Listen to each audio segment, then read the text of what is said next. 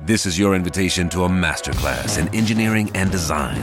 Your ticket to go from 0 to 60 with the Lexus Performance Line. A feeling this dynamic is invite only. Fortunately, you're invited. Experience the exhilaration of the Lexus Performance Line and some of the best offers of the year on select models at the Invitation to Lexus sales event, now through April 1st. Experience amazing at your Lexus dealer.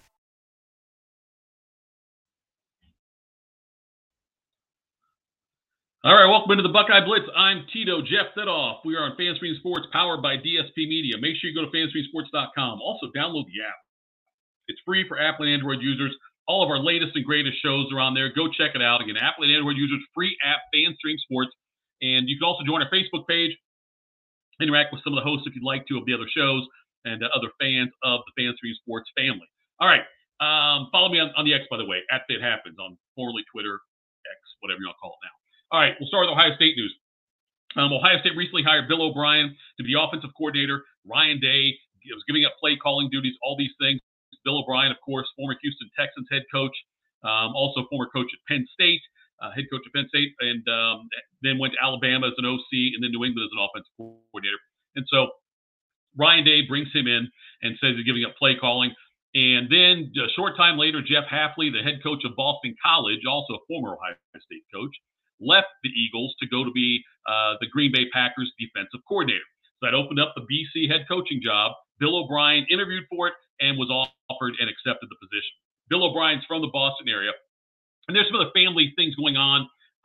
He's got a 21-year-old son who's got a rare neurological condition. And his younger son is a freshman on the Tufts University baseball team. It's also Massachusetts. So other reasons for him to go there. But the Jeff Hafley thing leaving is not it's not a surprise to me. You're going to see more coaches, head coaches of Power 5 schools go to be coordinators somewhere else, either in the NFL or at more prestigious, more competitive Power 5 schools. And we'll get to that in just a second with what Ohio State did to replace Bill O'Brien. But Hafley doing that, you're having the number of schools that can compete for national championships in college football is shrinking, not growing, it's shrinking. And with these power conferences now, with NIL money, it's going to keep getting smaller. Boston College, it's a Power 5 school, yes. Are they a school that can compete for a national championship? No, they are not. I really don't think they'll be able to. So, because unless they get a huge influx of NIL money coming in, which I don't see happening. So you're going to see more people like Hafley or jobs like that where they can't win their conference because they're not going to beat out Florida State, North Carolina, Miami, Clemson in the ACC. And it's going to be tough for them to compete for, even a playoff spot then in that scenario. So you're going to see more coaches, I think, do this. And that's exactly what Chip Kelly has done for UCLA.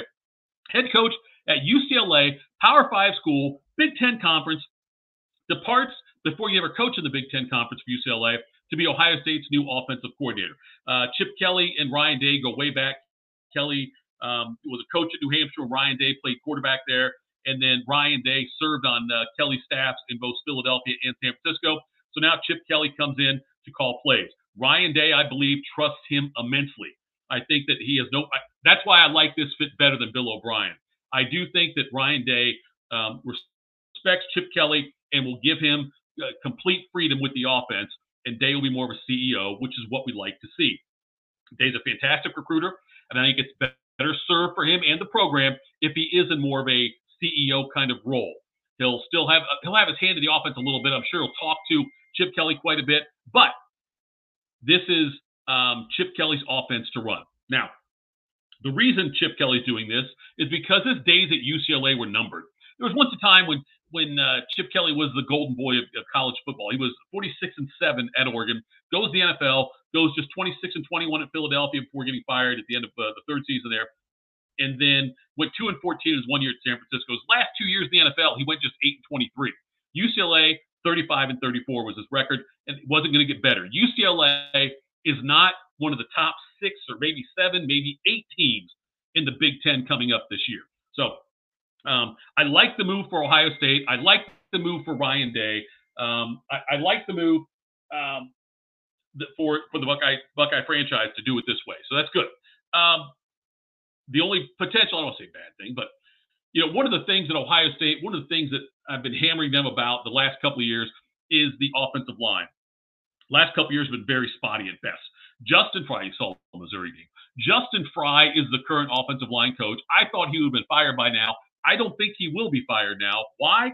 Because he was Kelly's offensive coordinator at UCLA for a while. So Justin Fry, offensive line coach for Ohio State, now I think will stick around. Hopefully, with the offense that Chip Kelly will bring in, it is something that will make the offensive line hopefully have a little more success. They certainly have more talent coming up in this upcoming season, I believe.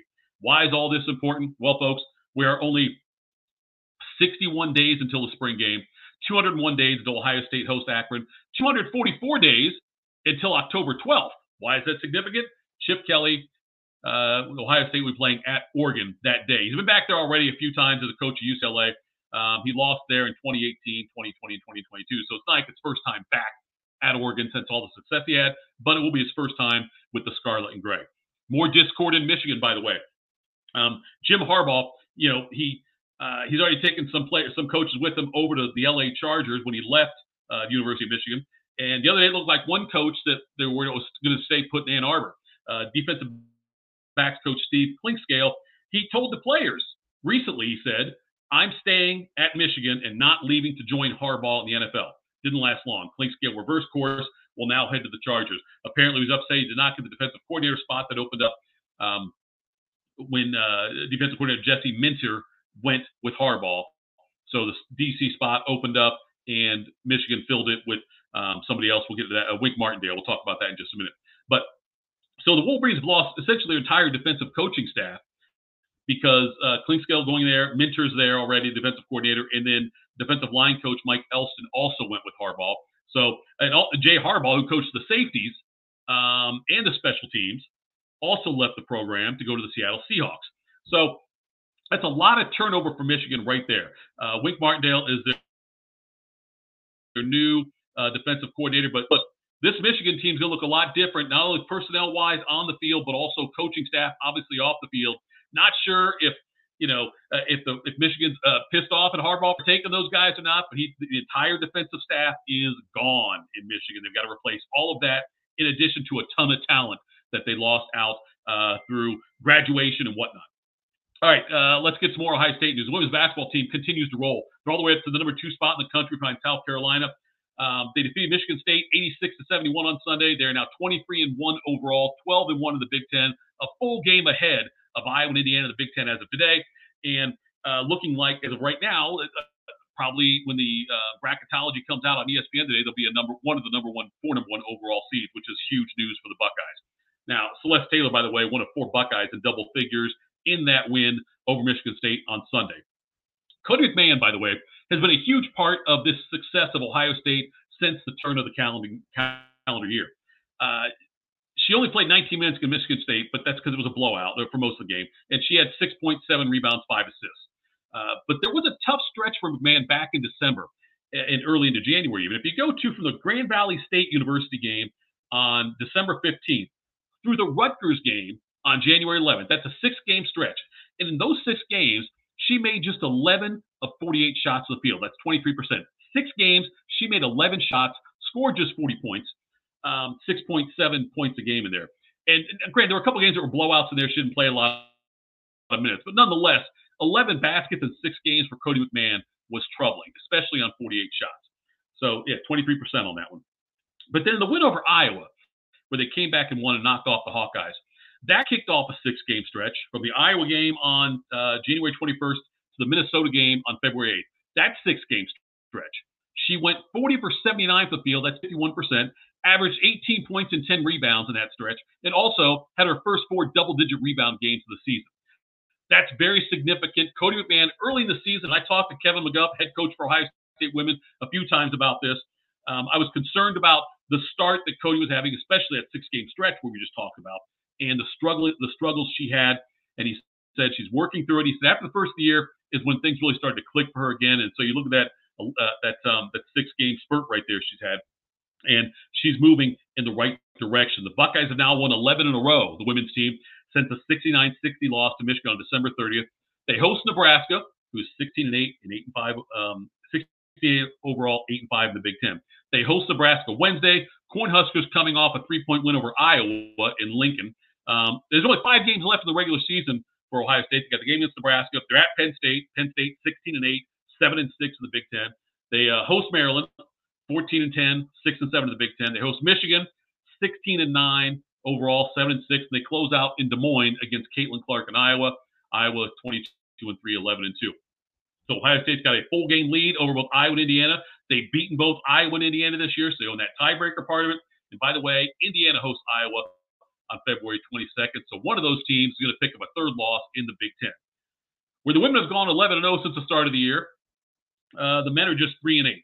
They recently did snap a 5-game losing streak with a 79-75 win, double overtime win over Maryland.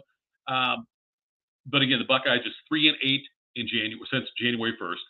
They take on number 20 Wisconsin on the road Tuesday. Travel to play number 2 Purdue on Sunday. That's in a nationally televised game on CBS. Ohio State is now 14-10 on the season, 4-9 in the Big Ten. That's last year they were 16-19 and 5-15. So since last year, Ohio State is just 30-49 overall, 9-24 in the Big Ten. The calls are coming for Ohio State to make a change at head coach. And I think I hate calling for the firing of a coach, but it might be. I think it's time. I know it's time for Ohio State to make a change with the head coach of the men's basketball team. I love Chris Holtmann. It's just not working out. 9-24 the last 2 seasons of the Big Ten, and he'll probably lose at least a few more this year in the Big Ten. So it's not. They're out for the NCAA tournament. They're not going to make it again this year. They'll be second year in a row not being in there, and that also unacceptable. Some of the things that are going to be interesting, though, is that Gene Smith is in charge until he steps down June 1st. And so in their president, President Carter said that it's going to be Gene Smith's decision on major decisions until Gene Smith is no longer with Ohio State. Again, that'll be in June. Gene Smith hired Chris Holtmann. I don't believe Gene Smith wants to fire Chris Holtmann. I would expect there to be some kind of discussion, and I think Holtmann might resign after the season, be forced to resign, though, to kind of save face a little bit there for both him and Gene. But I don't expect Chris Holtmann to be on the sidelines next year for Ohio State. And I think that they'll make a change at the position, which is, I believe, what they need. Missing the NCAA tournament consecutive seasons, 9-24 over 2 seasons of the Big Ten, not acceptable for this Ohio State program with the resources they have. They've had great recruiting classes come in. They just can't seem to put it together, and they continue to have these dips in January every year, it seems like. So, all right, that's it for me. Buckeye Blitz is finished. Follow me on the X at That Happens. Would love to hear from you.